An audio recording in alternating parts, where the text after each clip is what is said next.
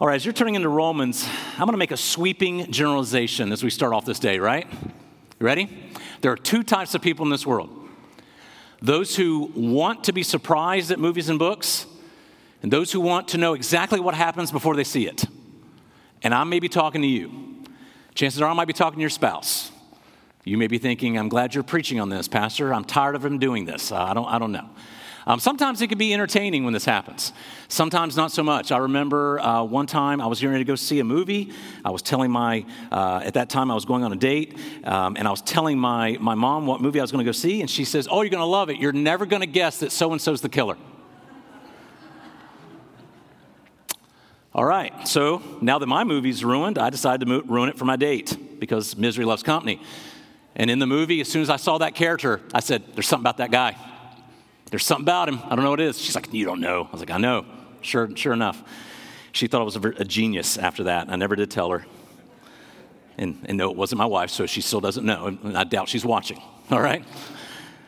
Sometimes it's good to know the ending. I don't want to spend what is now about $20 and some plasma to go see a movie and it not be a good movie. I want to be entertained by it. There have been times my wife and I were watching a show, and she's seen it, and she says, "You'll like it." And I believed her, so I'm watching it, and the villain shows up, and the villain is just a jerk. And I have to pause the movie and say, "Honey, I can't watch any more of this movie unless he falls feet first in a wood chipper by the end of the movie. I can't. This guy needs to suffer." All right? I don't want to watch this. I want to know that the good guy wins and that the bad guy loses. All right? Now, to help you with this, I plan on giving away the ending of Romans 8. All right? We're going to be in Romans 8 until June. But I'm going to go and give away the ending. I'm going to spoil it for you. Now, you're saying, do I have to come back? I'd like for you to, but I want to spoil the ending of Romans 8. Romans 8 is all about assurance. It's all about assurance. This chapter begins, as we're going to see this morning, with the declaration that there's no condemnation for the believer in Christ Jesus.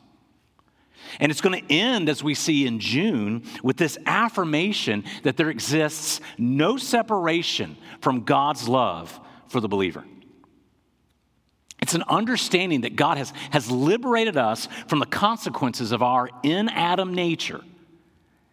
And he's asked us to now, liberated us to now walk in a newness of life while we await Christ's return and our being in his presence for all eternity.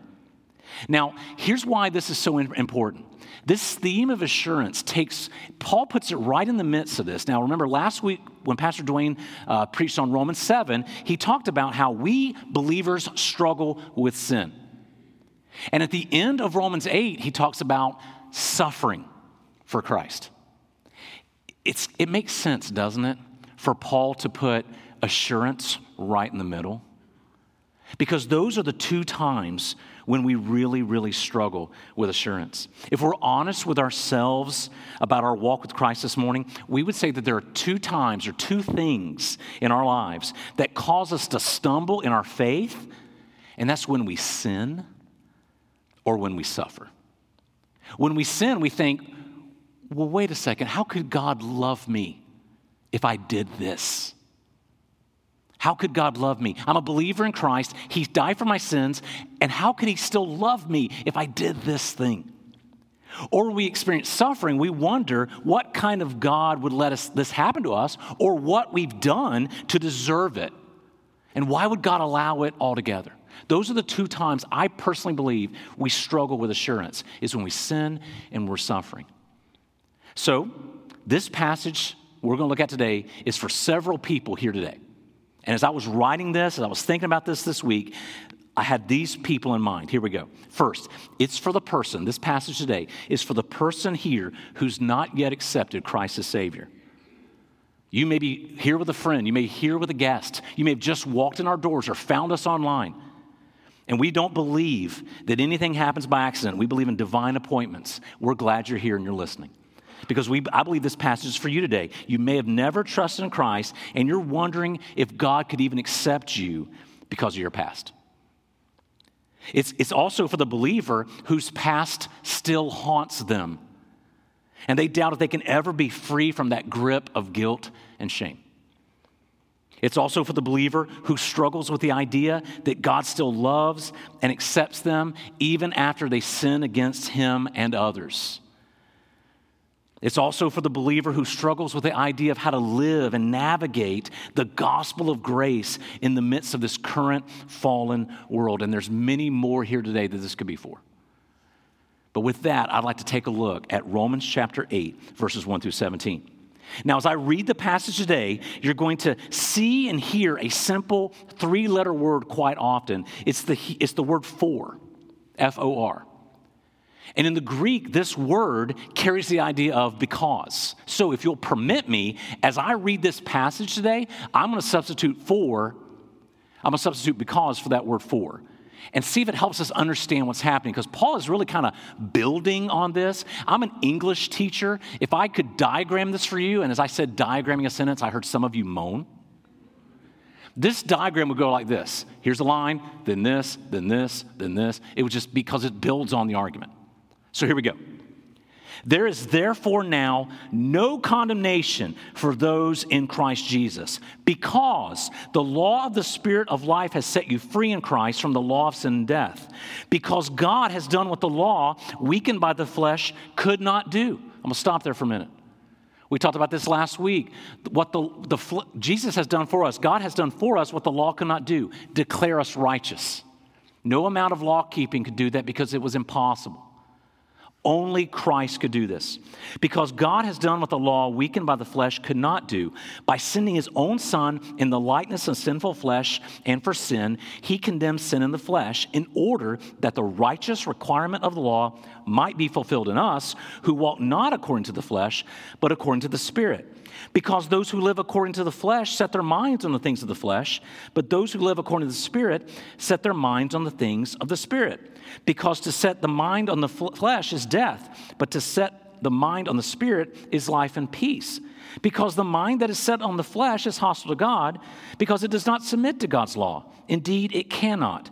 Those who are in the flesh cannot please God. Now, did you see how Paul, as he wrote a sentence, you could see him going, well, let me explain that. Here's why that happens. And I just said that, let me explain that too. He's building up this argument. There's no condemnation for those of us who are in Christ Jesus because of what God's done for us. You, however, are not in the flesh, but in the Spirit, if in fact the Spirit of God dwells in you. Anyone who does not have the Spirit of Christ does not belong to him. But if Christ is in you, although the body is dead because of sin, the Spirit is life because of righteousness. If the Spirit of him who raised Jesus from the dead dwells in you, he who raised Christ Jesus from the dead will also give life to your mortal bodies through his Spirit who dwells in you. So then, brothers, we are debtors not to the flesh, to live according to the flesh. Because if you live according to the flesh, you will die. But if by the Spirit you put to death the deeds of the body, you will live. Because all who are led by the Spirit of God are sons of God. Because you did not receive the spirit of slavery to fall back into fear, but you have received the Spirit of adoption as sons, by whom we cry, Abba, Father. The Spirit himself bears witness with our spirit that we are children of God. And if children, then heirs, heirs of God and fellow heirs with Christ, provided we suffer with him in order that we may also be glorified with him. Will you join me in prayer this morning? Father, thank you for your word today. Anything I could add to it is just commentary. And Lord, I don't want to add anything to your word. I want your word to be clear to everyone here, myself included. God, I pray that you would change us through your word today. If I say anything that's merely opinion of mine, let it be forever forgotten, but let your word be what is remembered, and may it change us more like your son Jesus. As we sit right now, those of us who are believers, we have been declared righteous by faith. We await being made righteous. God, help us to be more and more like Jesus while we wait for your return. Change us through your word today, we pray in Christ's great name. Amen. Now, the first thing that must be mentioned before we begin this study in Romans 8 is the fact that this is all about the work of the Holy Spirit in this liberated life. Now, if you look at Romans up to this point, and only really kind of nerds like me do this, the Holy Spirit is mentioned 20 times in this chapter. In Romans 1 through 7, 7 times. So much so that Bible teacher R. Kent Hughes once stated that Romans 8 is the chapter of liberation through God's Spirit. He says it's all about the Holy Spirit. And that seems to fit Paul's consistent teaching about the Holy Spirit. He regularly places the believer's freedom, your freedom, my freedom, squarely on the shoulders of the Holy Spirit. It's really neat when you see Paul do this. In 2 Corinthians 3:17, Paul writes, "Now the Lord is Spirit, and where the Spirit of the Lord is, there's freedom."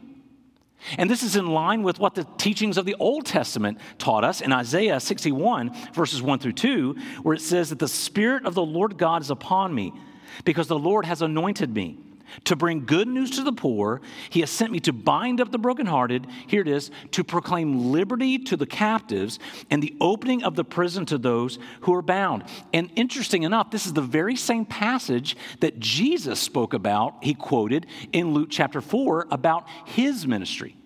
So according to Isaiah, Jesus, and Paul, the Holy Spirit is the liberator of the believer in Christ. That's what I want to really focus in on today, that the Holy Spirit is the liberator of the believer in Christ. We're going to spend all of Romans 8 talking about the Holy Spirit. Today, he's the liberator. He's the one who sets us free. One of my favorite pastors and authors of another time, John Stott, once stated that the Christian life is essentially life in the Spirit. Now, I know that sounds weird, and we don't like to say those kind of terms. It makes us sound different, but it's true. That is to say, a life that's animated, sustained, directed, and enriched by the Holy Spirit. I love this line. Without the Holy Spirit, true Christian discipleship would be inconceivable and indeed impossible. If you did not have the Holy Spirit indwelling you, all you're doing in discipleship is just behavior modification, just self-help. Just to pull over the bus and part for a minute, it is very difficult to do the things we are asked to do in Scripture without the Holy Spirit. Because one of the things we're asked to do in Scripture is love one another. And listen, I love you, but I'm looking around at some unlovely people. And when I look in the mirror, the first thing I see is an unlovely person. You understand what I'm saying? It's hard to love me. I don't know how Jill's done it for 22 years. She deserves presence. All right? But we, through the Holy Spirit, can love one another. I can't do it on my own strength. In my own strength, I'm going to wait till you make me mad, and then we're done. Right? But we're asked to love one another. And it's impossible to do without the Holy Spirit. And it's because of the Holy Spirit that we can live a liberated life. Now, I want to ask this question. What does it mean to be liberated in your life? I know that sounds like a little bit of a self-help, like I'm saying believe in yourself and be a champion. That's not what I'm talking about. What I'm talking about is, what does it mean to be liberated by the Holy Spirit? What does it mean to do that? So what I want to do for you today is give you what I believe are three things that Paul is giving us in this text that it means to be liberated by the Holy Spirit. Okay? These are not my thoughts. This is what I see Paul saying about the Holy Spirit. Are you ready? First, we are liberated by the Holy Spirit from our past. We are liberated from the Holy Spirit by our past. Now, as I say that, I'm just hearing, man, I hope that's true.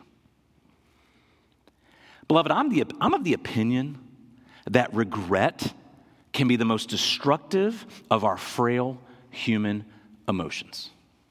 And I'm not going to ask for a show of hands, but if I did, we would see hands all across the room. And then the ones who did not raise their hands would now have regret for lying to us. We all struggle with some form of regret. I believe that not a day goes by where you and I do not feel remorse or regret about something from our past, whether years or minutes ago. And I don't think I'm alone in this. We're inclined to dwell on our past mistakes or sinful decisions, refusing to believe that we can ever escape the regret, guilt, or shame that's caused. Now, beloved, I want to be very clear here. Or I'm going to say how we talk in our home when the kids were younger and when they needed our attention. I need you to look right at me. That's a lie. It is an absolute lie from the enemy that you can't ever escape that guilt and remorse. You might go, well, hey, Rick, there's some good things about guilt. I'm not talking about good guilt. I'm not talking about you did something wrong, you need to get it right with someone. I'm talking about that voice that beats you up and tells you you're not worthy to serve the Lord because of your past. That's what I'm talking about. And if you'll permit me, I'm going to talk to that lie a little bit. I'm going to speak truth to you here for a minute. This lie has been allowed to take residence in your heart for far too long. And what I want to suggest to you is that the truth of our liberation in Christ completely obliterates this lie that we can never escape our past. Look at verses 1 through 4 again with me. He says, there is therefore now no condemnation for those who are in Christ Jesus. I mean, I could stop there, but Paul keeps going. For the law of the Spirit of life has set you free in Christ from the law of sin and death. For God has done what the law, weakened by the flesh, could not do. By sending his own Son in the likeness of sinful flesh and for sin, he condemned sin in the flesh in order that the righteous requirement of the law might be fulfilled in us who walk not according to the flesh, but according to the Spirit. Do you see what Paul's saying here? There's no condemnation to be given to the believer in Christ. Why? Because God has already condemned sin in Christ when Christ paid the penalty for all sin through his death on the cross. He puts it right there with the gospel. And I would even ask to you, and this is the truth I want to leave you with, for us to suggest that we cannot escape the guilt or regret over any sin we've committed is to say that that's a sin that Christ did not die for. And you don't want to open up that can of worms.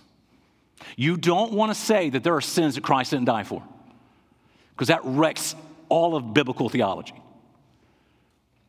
So I want to speak right to you for a minute. If that's you right now, if you're thinking, Rick, you just don't know what I've done, I need you to look right at me because I'm going to speak truth to you. That sin was paid for on the cross.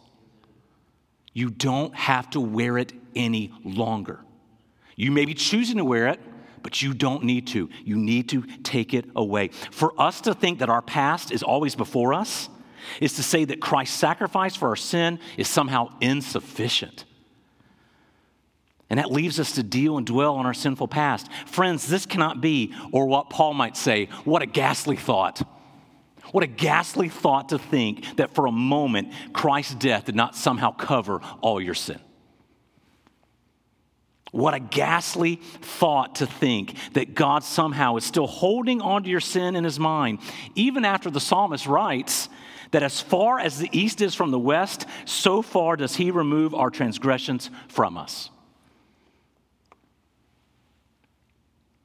You see, the whole idea I want you to understand here is that God the Father has placed all our sin, our past, our present, and our future on God the Son so that God the Holy Spirit could set you free to walk in newness of life. Beloved, that's the gospel. Now you're like, well, wait a minute. Does that mean we can still sin? Don't go back to Romans 6, guys. We're not to continue in sin so that grace may abound. That's a ghastly thought too. But what Paul is writing this about is to say, listen, I just finished talking to you about your struggle with sin. You're going to struggle. But I want you to understand you're secure. Number 2, we are liberated by the Holy Spirit to a glorious future. To a glorious future. You see this in verses 10 through 11 of this passage. This glorious future. Paul writes in verse 10, but if Christ is in you, although the body is dead because of sin, the spirit is life because of righteousness. If the spirit of him who raised Jesus from the dead dwells in you, he who raised Christ Jesus from the dead will also give life to your mortal bodies through his spirit who dwells in you. Now in this passage, Paul's making a comparison, which is what is sometimes called the now and the not yet, in which we all live, those of us who've trusted Christ as our Savior. Paul says that our bodies are subject to eventual death. And God has promised to raise these bodies once again through the Holy Spirit in the resurrection. That is what the now and not yet means. Brothers and sisters, we've been declared to be righteous right now. But we await Christ's return when we will be made righteous. We're not there yet. We're declared righteous, but not yet made righteous. We're now declared righteous, but we're not yet made that way. We're in the now, the not yet. Now, while this has been alluded to before in Romans, we've looked at a couple passages on that, Paul makes an explicit statement here regarding about our future. Notice the wording here. He's not talking about dying and going to heaven per se. That's not what this is about. This term he uses here is about a Holy Spirit-enabled resurrection. It's like the term he uses in 1 Corinthians 15 through 19, when he says, we are even found to be misrepresenting God, because we testified about God that he raised Christ, whom he did not raise, if it is true that the dead are not raised. For if the dead are not raised, not even Christ has been raised. And if Christ has not been raised, your faith is futile, and you're still in your sins. Then those who have fallen asleep in Christ have perished. If in Christ we have hope in this life only, we are of all people to be most pitied. He talks about a physical resurrection in which we are going to be raised to walk in a perfect life made righteous. He does this again in Philippians chapter 3, verses 20 through 21, when he says our citizenship is in heaven. And from it, we await a Savior, the Lord Jesus Christ. Here it is, who will transform our lowly body to be like his glorious body by the power that enables him even to subject all things to himself. Friends, we've been liberated into a magnificent future by the Holy Spirit where we will one day be raised from the dead and made completely righteous in the presence of God. Now, as I say that, our first thought is, I look forward to the day when I don't struggle with sickness or some disease that I struggle with. And that's great, but I look forward to the day when I don't struggle with my sin any longer. I've said this before, almost as a joke, but a little bit serious. In the kingdom, we might even like each other, guys. We're going to get past our differences. And we're going to think back on those things like, I can't believe I let that little thing get between us. I really believe that. I believe there's going to be some apologies then. Look, I'm sorry. I was a jerk. Me too. Because we don't even realize how messed up we are. Because deep down we think we're the standard of excellence. And that everybody else, if only you knew better. We're like Lucy in Peanuts, who's sitting at the psychiatry box she makes with therapy for 5 cents and says, if the world listened to me, it'd be a better place. And see, I think in the kingdom, when we get those eyes, we have those spiritual eyes, and we'll take those blinders off of sin. We're going to interact with each other. We can look past those differences we had. I look forward to that day.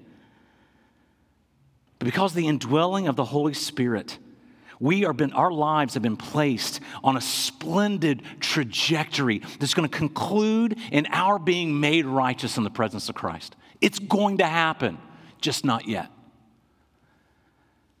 And because of the indwelling of the Holy Spirit, we have an awareness of our present new life in Christ, as well as the assurance of eternal life in the future. And that brings me to my final focus this morning. And you might have noticed I went out of order. I went from past to future, but I ignored something. We're liberated by the Holy Spirit to enjoy a secure present. We're liberated by the Holy Spirit to enjoy a secure present. Now, I chose to place this aspect last on purpose. And the reason why is because often when we ponder the gift of our salvation, this final part gets overlooked. Yeah, we've been declared righteous. That's awesome. Can't wait to get to heaven. But in the meantime, of the now and not yet, we forget. Our redeemed past and our glorious future can take center stage, causing us to ignore the grace given to us in the here and now. And what I want to suggest to you is that's the most beautiful part of this message. It takes up the most text in this passage. Look at verse 5. We're going to read 5 and 9 and then 12 through 17. For those who live according to the flesh set their minds on the things of the flesh. But those who live according to the Spirit set their minds on the things of the Spirit. For to set the mind on the flesh is death, but to set the mind on the Spirit is life and peace. For the mind that is set on the flesh is hostile to God, for it does not submit to God's law. Indeed, it cannot. Those who are in the flesh cannot please God. You, however, are not in the flesh, but in the Spirit, if in fact the Spirit of God dwells in you. Anyone who does not have the Spirit of Christ does not belong to him. So then, brothers, we are debtors, not to the flesh, to live according to the flesh. For if you live according to the flesh, you will die. But if by the Spirit you put to death the deeds of the body, you will live. For all who are led by the Spirit of God are sons of God. For you did not receive the spirit of slavery to fall back into fear, but you have received the spirit of adoption as sons, by whom we cry out, Abba, Father. The Spirit himself bears witness that with our spirit that we are children of God, and if children, then heirs, heirs of God and fellow heirs with Christ, provided we suffer with him in order that we may also be glorified with him. Now, brothers and sisters, as we wait for that glorious future that's coming, those of us in Christ can enjoy a life because of the security we have in Christ. Now, let me stop here just for a second. Isn't that really what we want? Isn't it what we desperately want? We want to know that we're secure before God, because whole religious systems have been built by humans to get this. Do the right thing or avoid doing the wrong thing, and you'll be fine. Don't do the right thing or do the wrong thing, and you might be in jeopardy of displeasing God and having his feelings towards you changing. Now, let me say again, let me speak truth to you again. The problem here is that kind of thinking has a hint or like a sliver of truth to it. Because we're called to live holy lives. We're called to set our minds on the things of the Spirit instead of the things of the flesh. But the problem is we often stop at verse 13. And we don't read the rest. The overwhelming truth of this passage, friends, is that we are now children of God. Now. Right now. Look at 14 through 17 again. All who are led by the Spirit of God are sons of God. For you did not receive the spirit of slavery to fall back into fear, but you've received the spirit of adoption as sons, by whom we cry, Abba, Father. The Spirit himself bears witness with our spirit that we are children of God, and if children, then heirs, heirs of God, and fellow heirs with Christ, provided we suffer with him in order that we may also be glorified with him. Brothers and sisters, we've been adopted into the family of God by the Spirit of God. And that's a beautiful term. He even says we have a new title we can call him, Abba, Father. Now let me clarify something. Abba does not mean daddy, all right? I've heard that. It's one of those, oh, that's a sweet phrase, that preaches. But it's wrong. It's wrong. It is a term of endearment, don't get me wrong. It's the Aramaic word for father, often used in close family settings. It is the name that a father will be called by their children. And it's the word that Jesus used to address God, specifically in Mark 14. He says, you can do this too. And what Paul is saying here is that we believers have been adopted into God's family, and we enjoy the same kind of intimate relationship with God. And as children, our relationship with the Father has certain perks and privileges that we can't be ignored. Here at Salem, at the day school, I have my office kind of in a little hideaway. And right now, Miss Julie hangs out. She's my gatekeeper. This week, I heard screaming and running. And I'm like, oh no, what's happening? And about that time, one of my children ran into my office. I'm like, buddy, what are you running in here for? I was already in a meeting. He ran in. Now, when I looked, it was because Miss Julie was chasing him. I think she just wanted a hug, okay? But he came right in. Why? Because he is my kid. I could be talking to anyone. He has access. I could be on the most important phone call of the day. My children have access to me. Why? Because I'm dad. Well, you're the principal. You're the head of school. Doesn't matter. I'm dad first. Of all the titles I have, I like dad the best. Why? It gives me access. These kids can get to me anytime they want. Anytime they want. So much so that when I go home, the phone gets turned off. You can't reach me. I tried calling you after this certain time. Why didn't you pick up? Because I was with my kids. What were you doing important? Whatever they thought was important. I might have been crashing with Ella and her, talking to her in her room, talking about the day. Talking about cool music, introducing her to cool music, not Taylor. No, sorry. Sorry. Okay. I might have been hanging out with Owen, telling some dark jokes and laughing when we shouldn't be, and getting in trouble with Mom. Be having conversations with Eli because he's getting ready to graduate. He's already ready to go. I'm like, buddy, give me one more year. I'm not ready to let go yet. But they have access to me. Listen, just like that, we have access to the Father. He doesn't push us away. F. Bruce, in his epistle of Paul to the Romans, writes this. I love this. Well, I did like it, but I guess the quote's gone. Oh, here we go. The term adoption may smack somewhat of artificiality in our ears, but in the first century A.D., an adopted son was a son, look at this, deliberately chosen by his adoptive father to perpetuate his name and inherit his estate. He was in no way inferior in status to a son born in the ordinary course of nature and might well enjoy the father's affection more fully and reproduce the father's character more worthily. Brothers and sisters, isn't that remarkable?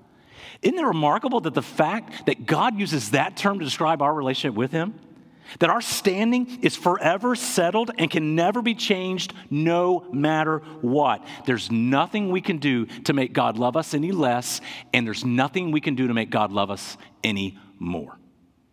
This secure life is marked by confidence that we belong to Christ because of the work of the Holy Spirit in our lives. And what's interesting about the teaching of the New Testament is to guarantee this adoption, we are given a seal. In that time period when an adoption record was confirmed, they would do a signature or a seal to confirm the validity, the genuineness of that adoption. And you'd almost carry that around like it's proof.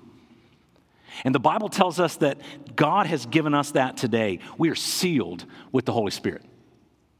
We are sealed with the Holy Spirit. The Holy Spirit is given to all believers as a guarantee of our adoption. Friends, we don't have to live in fear of keeping God happy with us.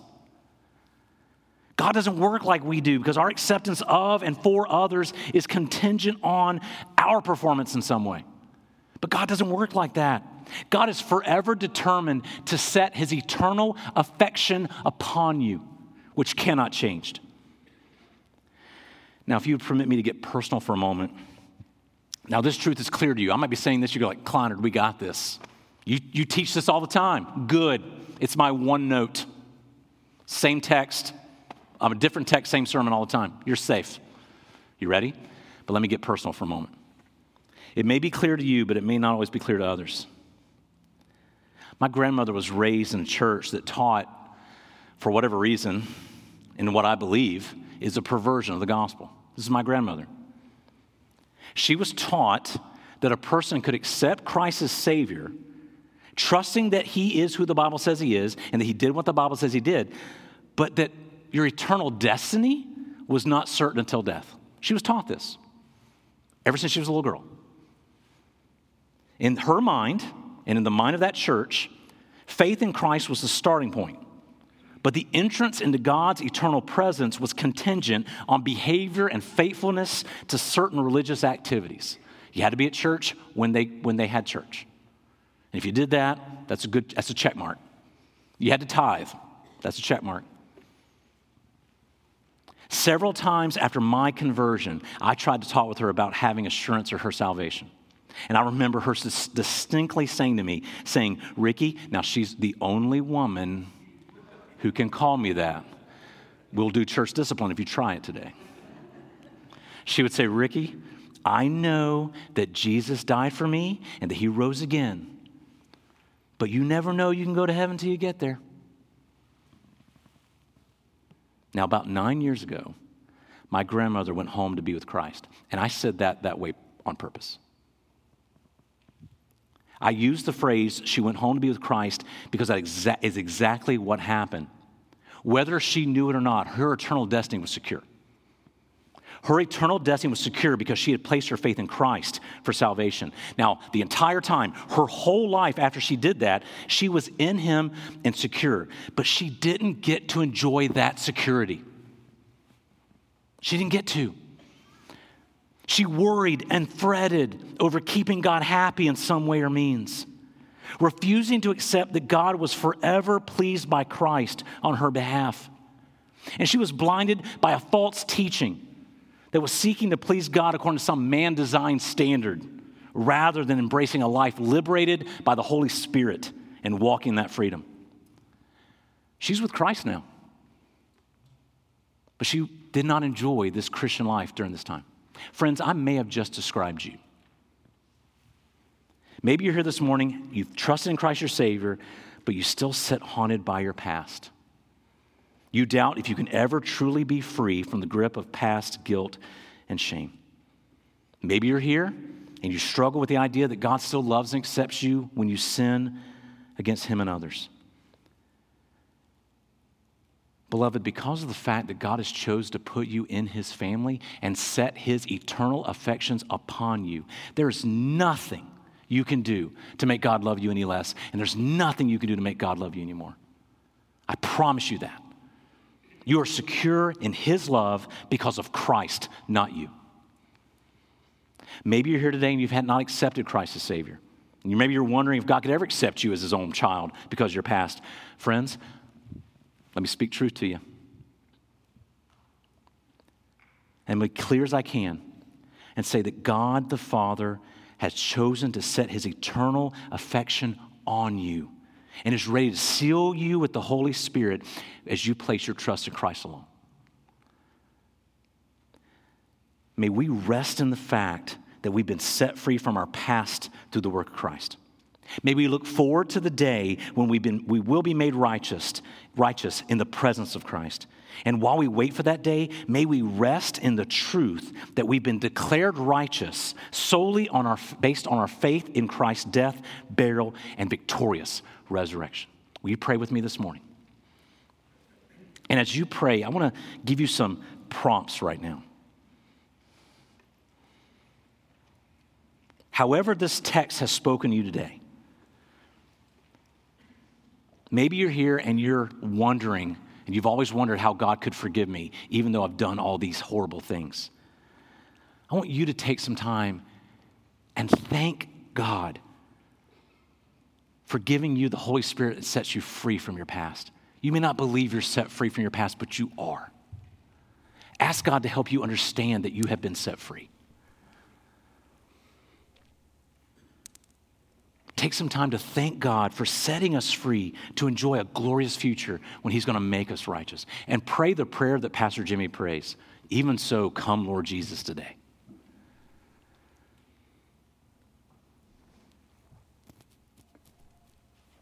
And maybe what you need to focus on today is asking God to help you enjoy the security you have in Christ right now.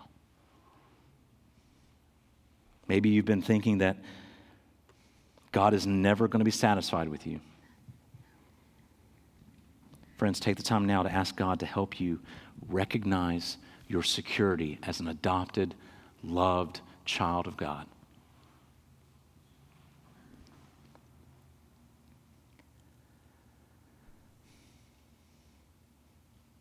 Father, thank you for your word. It is my prayer that I've been faithful to it today. It's my prayer that your word is clear in the hearts of my friends here. And it's my prayer that your Holy Spirit would do in our hearts anything you want. May your Son forever be magnified in Salem Baptist Church. We pray this in your Son's great name. Amen.